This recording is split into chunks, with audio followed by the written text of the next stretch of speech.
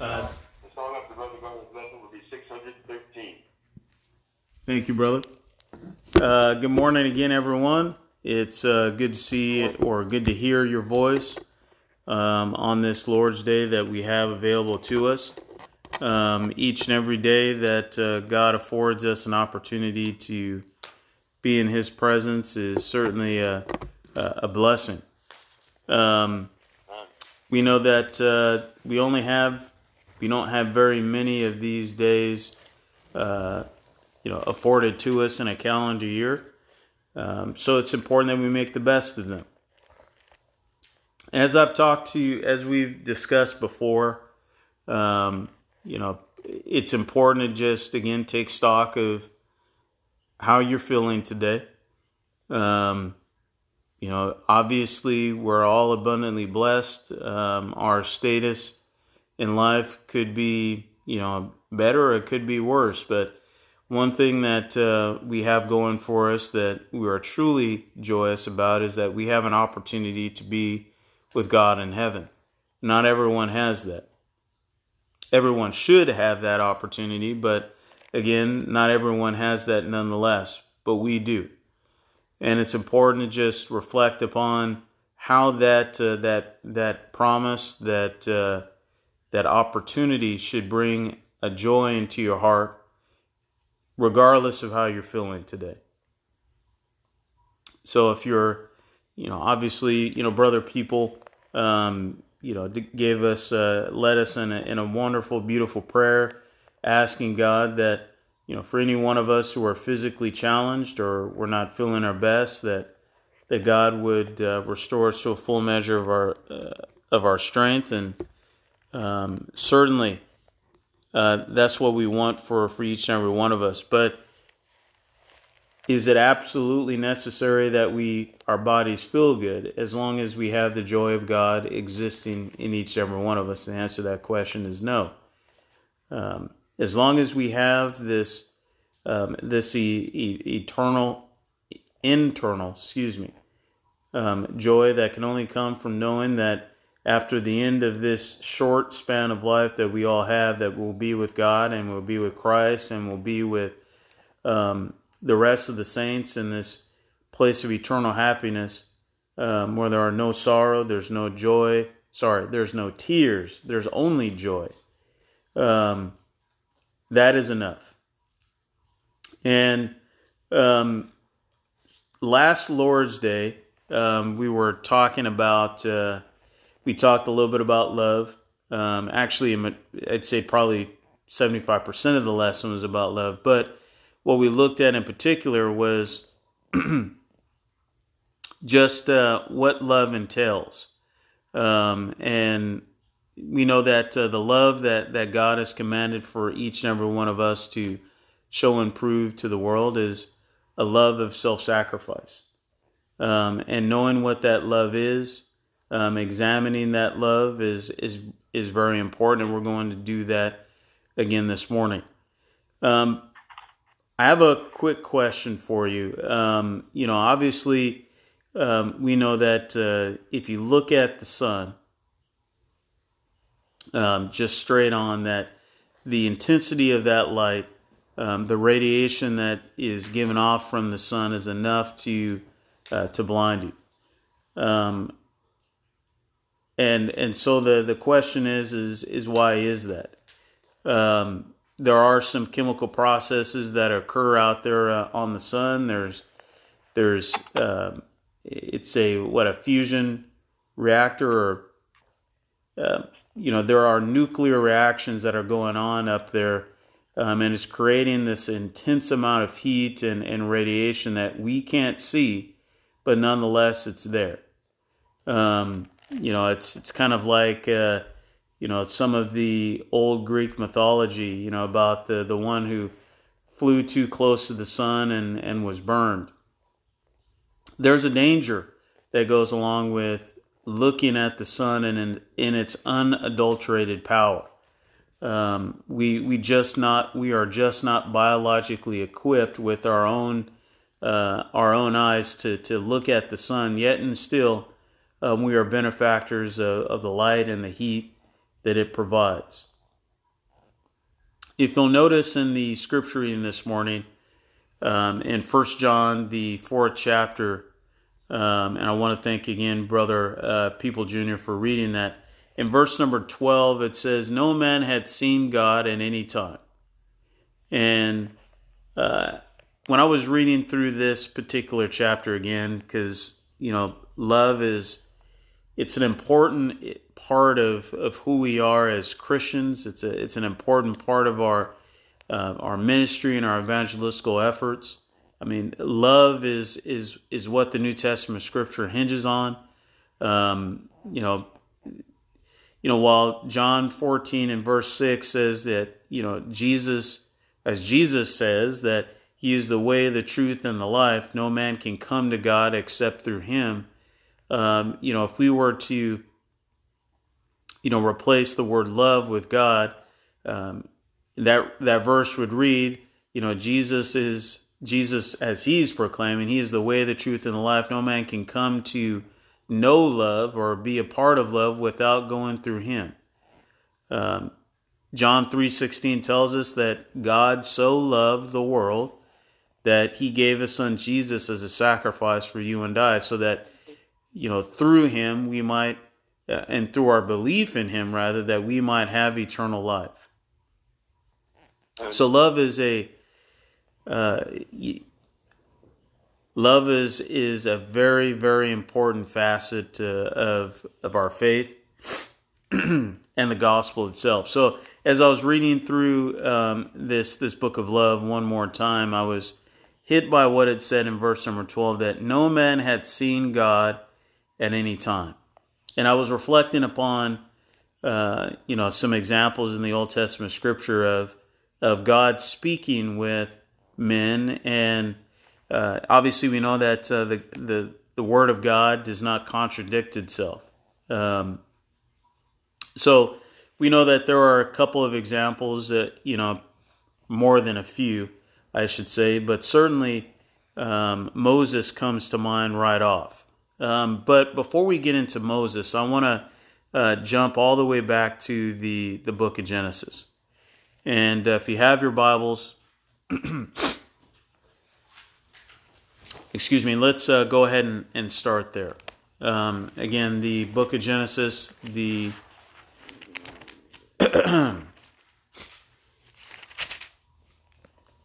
third chapter. In the book of Genesis, the third chapter, man and woman had just eaten of the forbidden fruit, that fruit that came from the tree of the knowledge of good and evil. It says in verse number 7 that their eyes were open and they knew that they were naked. And so in their shame, they hid from God.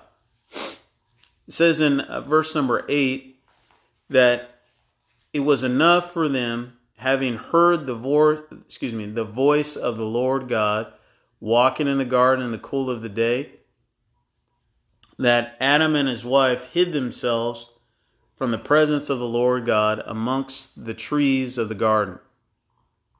And the Lord God called unto Adam and said unto him, Where art thou? And he said, I heard thy voice in the garden, and I was afraid because I was naked, and I hid myself. And he said, Who told thee that thou wast naked? Hast thou eaten of the tree whereof I commanded thee that thou shouldest not eat?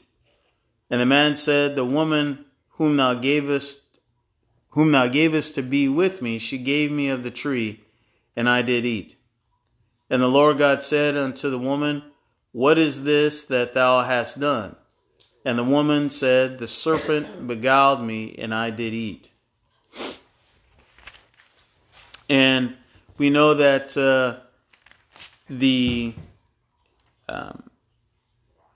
that because of this transgression, that they were cast out of the Garden of Eden. And it says that, as a result of being cast out of the Garden of Eden, they also did not have access to the tree of life. And as a result of not having access to the tree of life, they were subject to dying. And I got to thinking about this particular example, about how awesome God must be that even just hearing his voice was enough to prompt Adam and certainly Eve to hide themselves. I go back to the sun for a second. For all of us on this side of the hemisphere, we can see the example of the sun. We know it's there. We can feel its heat. We can see the light coming through our doors, our windows, and so forth and so on, unless you're underground or in a place with, no windows. But nonetheless, we know it's there. And in this particular moment, as a result of the sin and the shame of their sin, Adam and Eve hid themselves from the presence of the Lord because they knew that seeing him as they were, if he were to see them as they were, that they would immediately, that their transgression would immediately be known. There's no hiding from God, but they attempted to nonetheless. It wasn't until God called out for them and found them did he find the results of their transgression.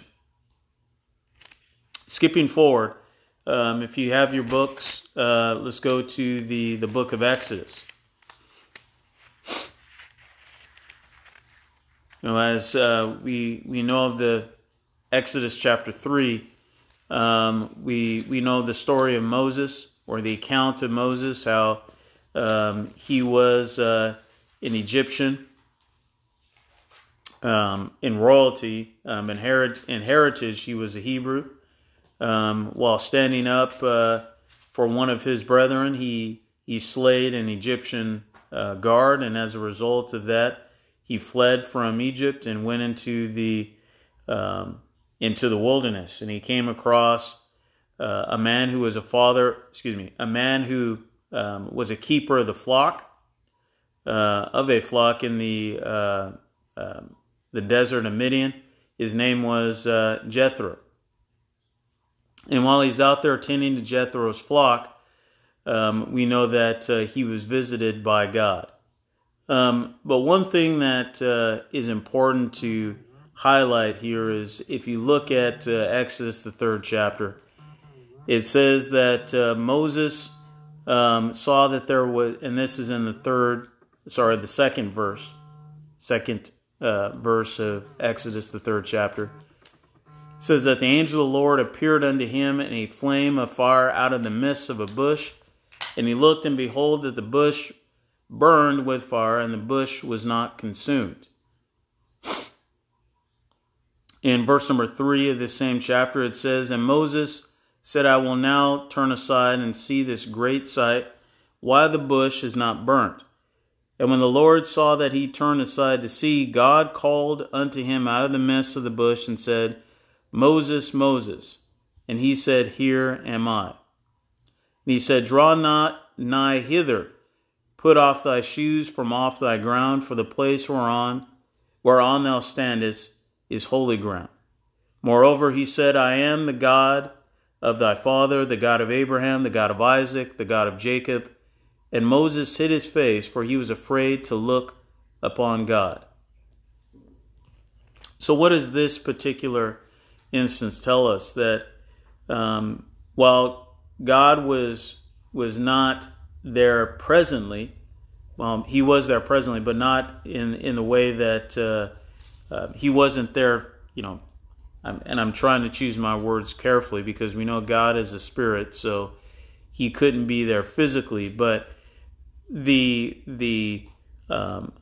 this relationship that Moses had with God was God spoke to him as one would speak with another face to face, but Moses did not see God with his eyes. And you can read from this example here that it was an angel of the Lord that appeared unto him in this bush that was on fire but not burning. And when he came to this place of this burning or unburning bush, that God spoke to him. Not the essence of God was there, but it wasn't there as if God was standing right before Moses. But I don't want to get too far along down that path, because I've got another verse that goes into that. But you'll notice here that God, while he was not there, his semi-presence in that particular space made that ground holy, or hallowed ground. So much so that he told Moses that you can't come into this area in which I am partially with shoes on, because where I am, where I exist in this area where I am inhabiting, it is now holy. And when Moses found out that the person that he was speaking to was God himself, Moses was afraid and hid his face. In Exodus, the 33rd chapter, if you have a book as well, when Moses later on is again receiving the articles of the Old Testament, or the commandments of the Old Testament, in starting at verse number 17 of Exodus, the 33rd chapter, it says, "And the Lord said unto Moses, I will do this thing also that thou hast spoken, for thou hast found grace in my sight, and I know thee by name. And he said, I beseech thee, show me thy glory. And he said, I will make all my goodness pass before thee, and I will proclaim the name of the Lord before thee, and will be gracious to whom I will be gracious, and will show mercy on whom I will show mercy. And he said, Thou canst not see my face, for there shall no man see me and live. And the Lord said, Behold, there is a place by me, and thou shalt stand upon a rock. And it shall come to pass, while my glory passeth by, that I will put thee in a cleft of the rock, and will cover thee with my hand while I pass. And I will take away mine hand, and thou shalt see my back parts, but my face shall not be seen." And so in this account we read that it was not possible for Moses to see the full scope of the glory of God because no man had seen God and lived.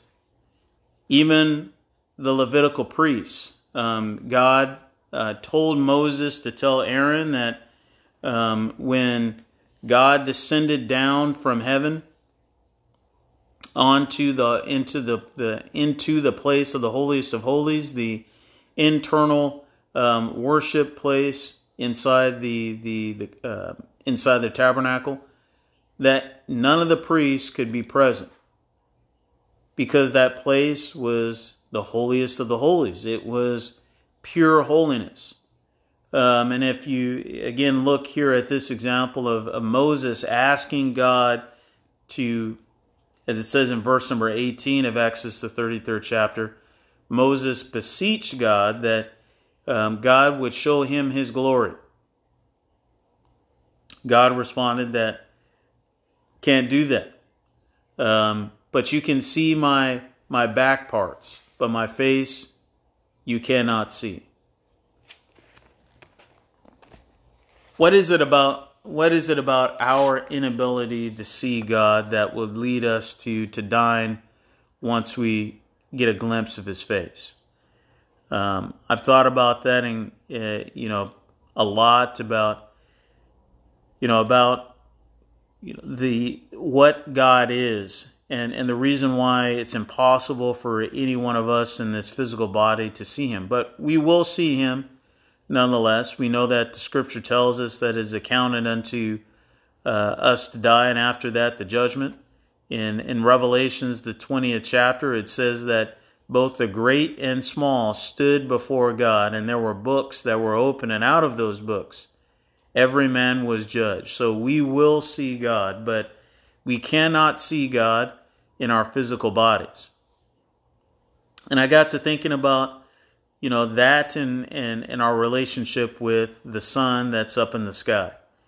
We are benefactors of the heat, of the light of this great, of this celestial body called the sun that God put up there in the very beginning. Scripture says in the book of Genesis that God put the sun in the sky to rule the day. We know that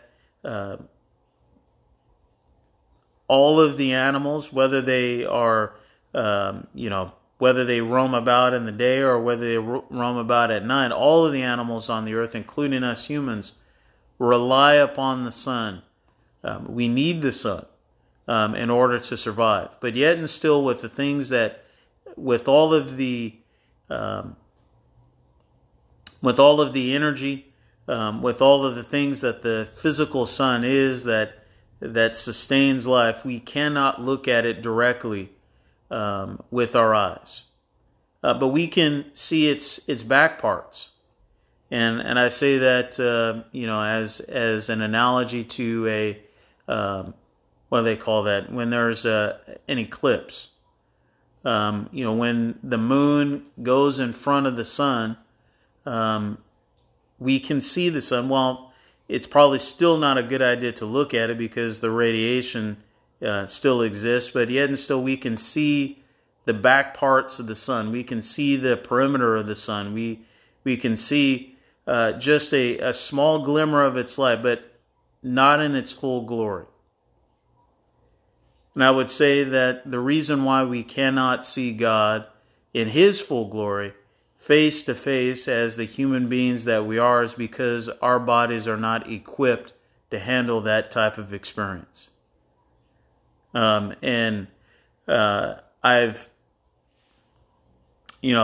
looked at a number of the scriptures in the Bible, and I would also say that a part of the reason why we can't see God face to face is also because of the fact that we have a body. And this body, this flesh, is imperfect. It is the tool, or it is the avenue through which our adversary, the devil, would prompt us to separate ourselves from God. So I don't want to belabor that point, but I do want to talk about this one question that has also come into mind. If God were to reveal Himself to you and I today, what would that mean to us? I mean, let's say, for example, even if we were to see God the way Moses saw God, not in His full glory, but in a version thereof, would that be enough for us to dedicate ourselves? Would that answer the question for us as to would we have 100% faith that God does exist if He revealed Himself to each and every one of us? We've talked about faith before, as it states in the book of Hebrews, the 11th chapter, that faith is the substance of things hoped for, the evidence of things not seen. We know that Jesus, when He was talking to His apostle Thomas, that He said, "Blessed are those who believe yet have not seen." So we know that the answer to that question is that is not a part of God's purpose. Whether or not it would be enough for you or I is irrelevant because it's not a part of God's purpose. God's purpose was that through His Son Jesus alone, and through the gospel as it was preached by those 12 men, that each and every one of us would believe that God exists and that God is the Almighty, in spite of the fact that we have not seen Him, yet we believe. That's the type of faith, that is the purpose, that is the plan that God has put in store for each and every one of us. So the question that I pose is probably a non-starter because it's not a part of God's will. If it were, God would have revealed Himself to each and every one of us already, and He would continue to do so. But I go to 1 John because as Moses was put in the cleft of a rock, as God put his hand upon this cleft and shielded Moses from his glory until it passed over. And when he removed his hand, God allowed Moses to see the back parts of God himself. I reflect upon, how we see God. Maybe not, certainly not in the way that I'm sure each and every one of us would like to see God. I would say, it's just speaking for me, that there have been times in my life where I've just said, prayed to God, or maybe not prayed to God, but said it in my mind that, it would be nice if God would just reveal himself to me. That would be enough for me to get up off this couch. That would be enough for me to get up and be active when it comes to serving God. That would remove all shadow of a doubt, and give me what I need. Give me the confidence that that if I sacrifice myself the way that God would want me to sacrifice myself, that I would get some sort of reward in heaven. And maybe you've been there too, right? It's kind of like, I want to believe with the fullness of my body, but my body just won't allow me to accept entirely something that I cannot see. If God were to show me proof that he exists, that would be enough. So if you go to 1 John, again, the scripture reading, 1 John, the 4th chapter, starting at verse number 12, the Apostle John writes here, I'm going to be quick, but it says again here in this verse that no man had seen God at any time. If we love one another, God dwelleth in us, and his love is perfected in us. I reflect back to our study in the book of John, and also our study in the book of Matthew this past Wednesday. Jesus was trying, and every single time that the Jews questioned who he was, Jesus went about to explain using parables, using logic, to highlight that Jesus himself was God in the flesh. We know this to be the case in John, the very first chapter, that, from the very beginning, the Word, Jesus, that became flesh in verse number 14, was with God from the very beginning. He and God were one. And Jesus, when he was dealing with the Pharisees, mentioned in numerous occasions that if they had known God, then they should have known himself, or they should have known Jesus. And because they did not know Jesus, then they did not know God. In verse number 12, again, it says that no man had seen God at any time. If we love one another, God dwelleth in us, and his love is perfected by us. Hereby know we that we dwell in him, and he in us, because he hath given us of his Spirit. Amen. And we have seen and do testify that the Father sent the Son to be the Savior of the world. And I want to reread verse number 14. And we have seen and do testify that the Father sent the Son to be the Savior of the world. Who's the we here? I haven't seen Jesus either, but I know who has. The Apostle John, as he's talking about himself and the other apostles, they saw Christ and did testify that the Father had sent the Son to be the Savior of the world. Amen. Goes on to say in verse number 15, it says, whosoever shall confess that Jesus is the Son of God, God dwelleth in him, and he in God. And we have known and believed that the love that God hath to us, and that's a period, let me read that again. And we have known and believed the love that God hath to us. God is love, and he that dwelleth in love dwelleth in God, and God in him. So John is saying, in spite of the fact that none of us have seen God, we know God. For God dwells in each and every one of us. And how do we know that God dwells in each and every one of us? Because he hath given us a spirit.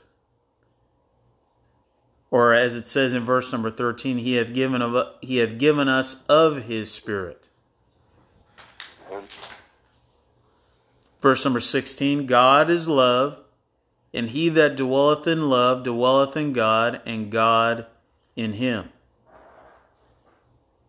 So I think about, the sun. I'm talking about the physical sun, not the spiritual sun. But the physical sun gives off light and warmth and heat. And by proxy, it gives life to every single creature on this planet. And just imagine for a second that God in his glory also gives off heat and warmth and by proxy life. And if you have a doubt of that, you can go back and you can read Revelations, the 21st chapter, where it says that the glory of God in his Son will shed his light upon the New Jerusalem, this new place where we will all be, or we all aspire to be, in heaven with God for all eternity. In that place, the glory of the Father will lighten that place, and there will be no day.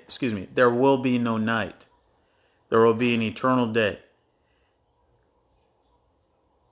Just imagine for a second that inside each and every one of us is the light and the glory and the giving power of God himself. While none of us have seen God, we know God because we have a spiritual relationship with him. We are a part of him just as much as he is a part of us. Love is the key ingredient. Love is the signature. Love is that spiritual DNA, as we talked about last Lord's Day, that binds us to God and binds God to each and every one of us. Paul wrote in the book of Romans, I believe it's the 8th chapter, that this love is so powerful that there is nothing that will separate us or can separate us from the love of God. In the latter parts of Romans, the 8th chapter, Paul wrote, "Nor height, nor depth, nor any creature shall be able to separate us from the love of God, which is in Christ Jesus our Lord." This love that we have for God and God has for us binds us together in a bond that, from God's perspective, cannot be broken. Again, it says in 1 John, continuing in verse number 17, "Herein is our love made perfect, that we may have boldness in the day of judgment, because as he is, so are we in this world." Which is a beautiful part, and certainly elucidates us to the fact that,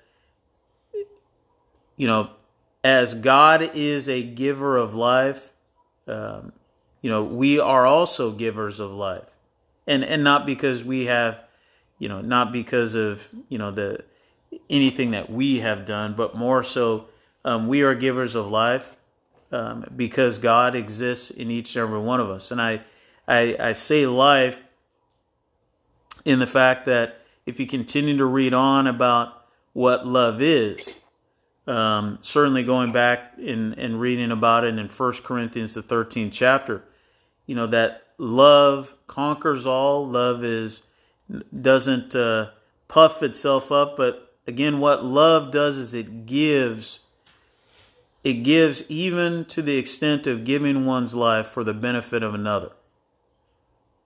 The light of the sun, the physical sun, is given, it's extended out to each and every one of us. We are all benefactors of the light and again by proxy the life-giving energy that the sun up in the sky gives to each and every one of us. And we're also benefactors of the outgoing love of God that He gives and showers upon each and every one of us spiritually on this side of life. Again, it says in the latter part of verse number 17 that the love that God has given to us, the love that exists inside of us, makes us perfect. And we all know, without going down a beaten path here, we know that when the Scripture is talking about perfect, it's not talking about physical perfectness or perfection. It's talking about spiritual perfection. And I go back to what God told Moses. He said, you cannot tread on this ground with anything that is not perfect or holy, because this land that you stand on is hallowed ground. God, as He is inside each and every one of us, He makes us holy. He makes us hallowed ground. And the love that God is and the love that He has, the same type of love that dwells in each and every one of us as Christians, makes us perfect and also gives us the boldness and the confidence to stand before God, the holiest of holy, the Holy One, on that day of judgment. Because as He is, so are we in this world.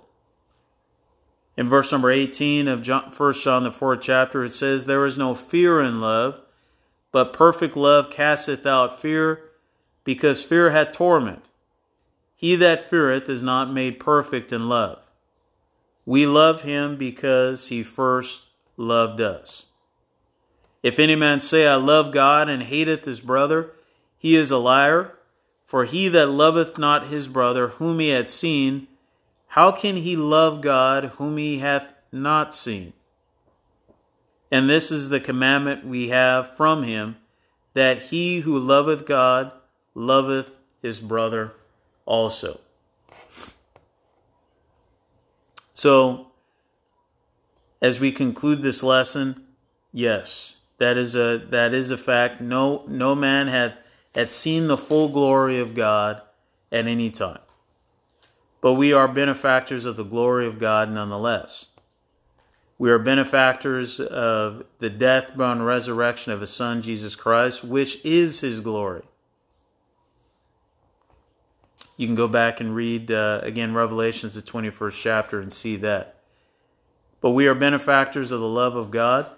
And as it says in verse number 20, as we are, as we live this life, as this life that we are living on this side is a proving ground. If we say that we love God, if we say that we know God, if we say that God dwells in each and every one of us, and we don't show love for other people, if we don't show love for our brother, and that's just not our spiritual brother, it's not just our physical brother, it's the 4 or 5 billion other brothers and sisters, the other human beings that live on this planet Earth. If we say that we love God and we hate our brother, then we've missed the boat. We don't truly have God in us, and we don't truly know Him. For it says in verse number 20 that if you say that you love God but hate your brother, you are a liar. For he that loveth not his brother whom he hath seen, how can he love God whom he hath not seen. I go back to this analogy of a solar eclipse.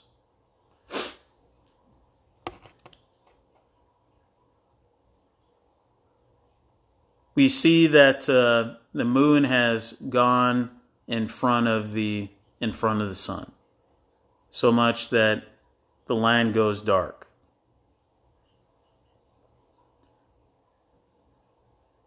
There are many occasions in human history where humans have ascribed supernatural meaning to solar eclipses. But solar eclipses don't last, permanently, obviously, because the sun is shining outside my window right now. But in those moments where there is a solar eclipse, what happens? Again, I'm speaking of, way back in the day, if you will, back in human history, that every single time there was a solar eclipse, that there was fear. As a matter of fact, when Jesus was on the cross and he cried out, Allah, Ali, Alek Sabachthani, when he gave up the Holy Ghost and died, it says that there was an eclipse.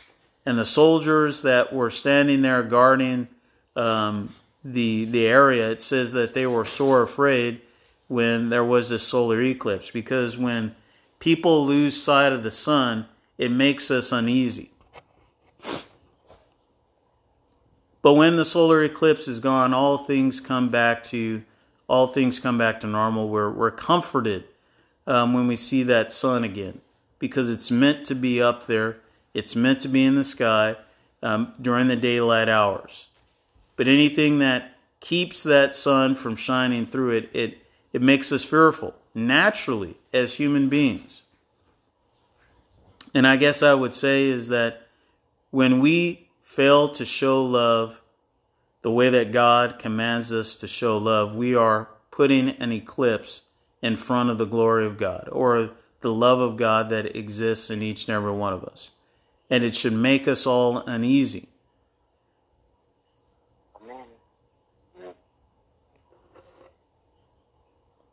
It should make each and every one of us uneasy if we're out there saying that we love God, but we're putting a bushel over the light that exists inside in each and every one of us.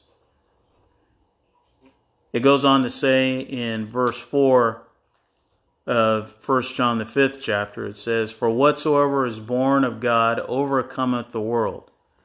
And this is the victory that overcometh the world, even our faith. Who is he that overcometh the world but he that believeth that Jesus is the Son of God?" So the lesson is yours this morning. Hopefully some words of encouragement, some words of edification, maybe even exhortation have been given this day. Each and every one of us, while we have not seen God, we are the proof that God exists, because we have God existing in each and every one of us. It's important to note that the proof of God existing in us is the love that we show other people. If we do not show love for other people the way that God shows love for other people, then God does not exist in us, because we do not know him, and he is not known by us. Again, if you're here this morning and you have been put in an eclipse over the life-giving power of God that exists inside you, if you've not been loving as you should, you can make that right this morning. You can come to him with a repentant heart and ask for forgiveness. And we will pray, those of us who are your brothers and sisters in Christ, that God will forgive you, that he will strengthen you, that you will be able to remove that hindrance in your heart that is keeping the glory of the Father from being, emitted from you and on this world. Jesus tells us that we are the lights of the world. And he describes God the Father as the Father of lights. We are the lights. We are the spiritual sons that are meant to show the love of God, to enlighten the path for others to get to God and through Christ Jesus. If we are not doing that, we will therefore be unable to stand boldly before the judgment seat of Christ. Before the judgment seat of God, rather.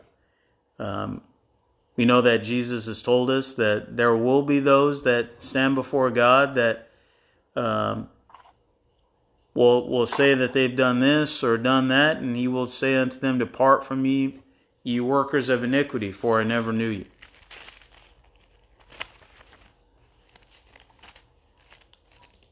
So again, as I conclude with this lesson, I wanted to read one final verse, if you'll indulge me with your patience. Revelations, the 22nd chapter.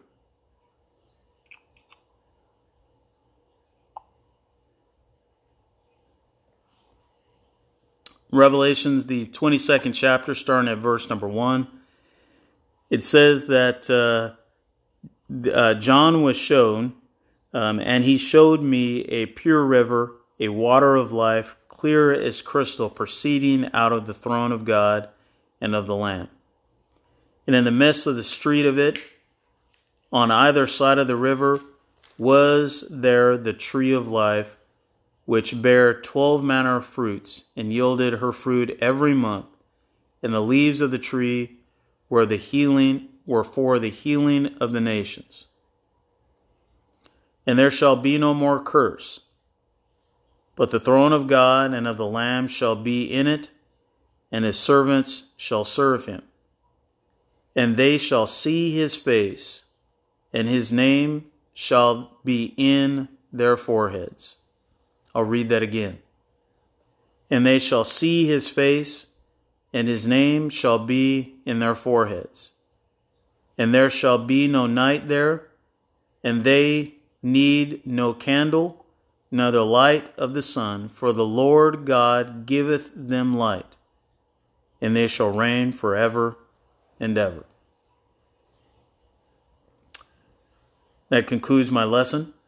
If you're here again, the invitation is open for you to request a prayer after we sing the Song of Invitation. Thank you very much for your time and attention.